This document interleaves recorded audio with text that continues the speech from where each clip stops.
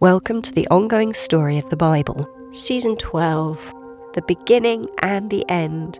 We are now in the last Bible book, the book of Revelation, written around 4,000 years from the beginning of creation. As with the entire Bible story, the library of 66 books all work in conjunction with each other. By reading former prophecies from prophets in the Old Testament books, particularly the prophets Daniel and Ezekiel, imagery that they used, picture language, is mirrored, reflected, and used in the book of Revelation. Now, the stories are set from 90 AD and into the future. Episode 6. Two Beasts. Now on the island of Patmos, a man called John is exiled for sharing his unpopular beliefs about Jesus. Like many believers, John is persecuted for his belief that Jesus is Messiah, God's Son, and the world's Saviour. John is taken to heaven in a vision on the Sabbath. Now John sees a woman in the sky who gives birth to a son, while a dragon waits to eat the newborn baby. The child is snatched into heaven, and the woman goes into the desert for protection. A battle ensues in heaven. Now the dragon, the ancient adversary, and his angels are cast down to earth and stand on the seashore. Now John sees a beast coming out of the sea wearing 10 royal crowns and has insulting names of God on its 7 heads.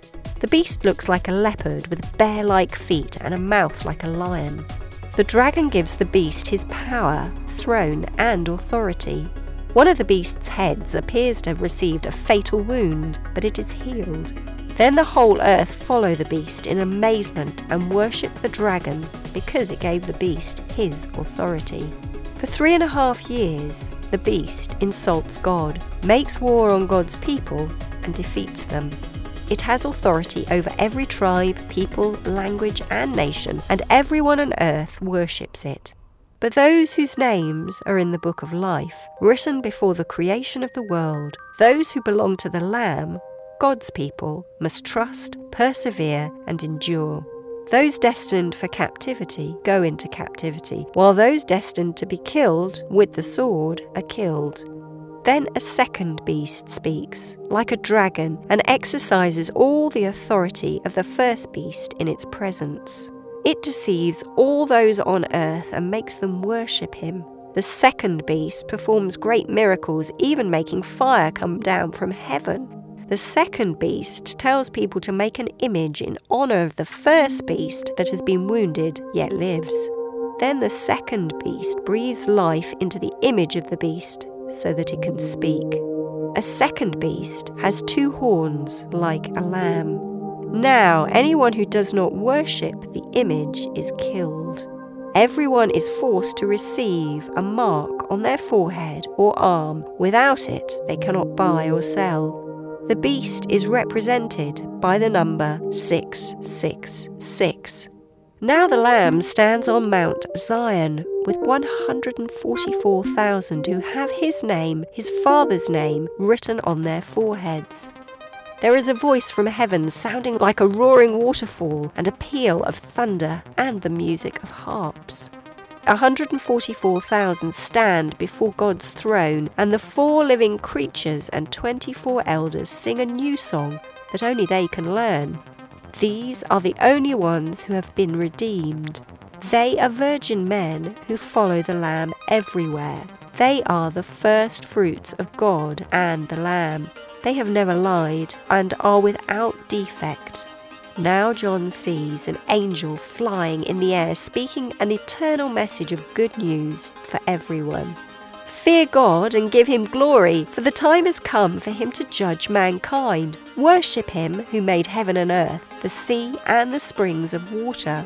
A second angel says, She has fallen, Babylon the Great has fallen. She made all peoples drink the wine of God's fury and caused her prostitution.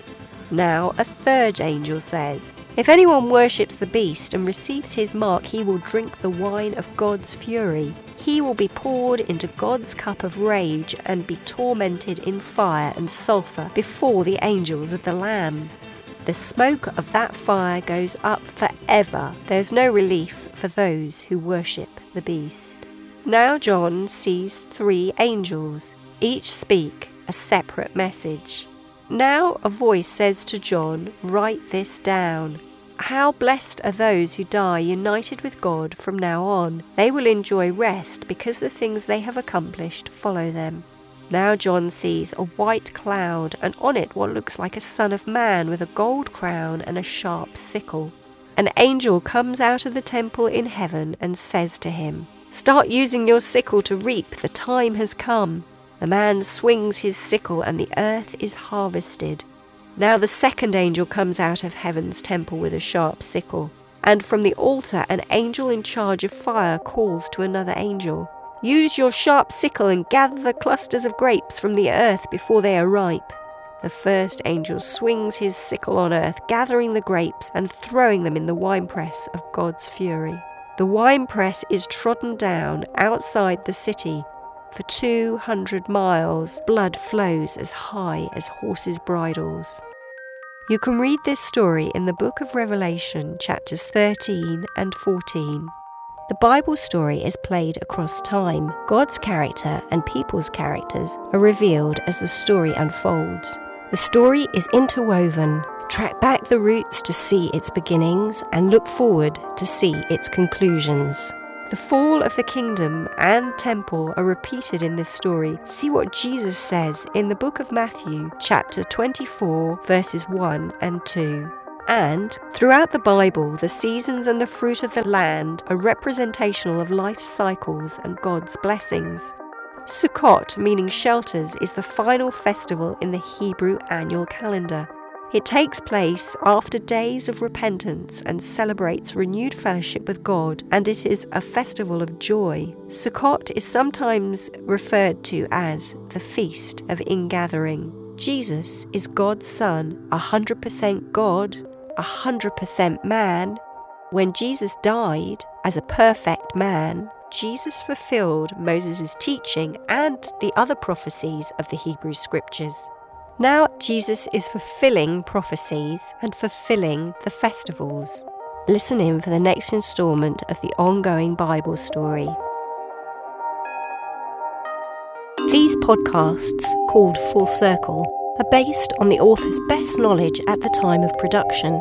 They've been created from the Bible texts, commentaries, and historical studies. The Bible is God's living word, and its story and learning is unfolding and ongoing.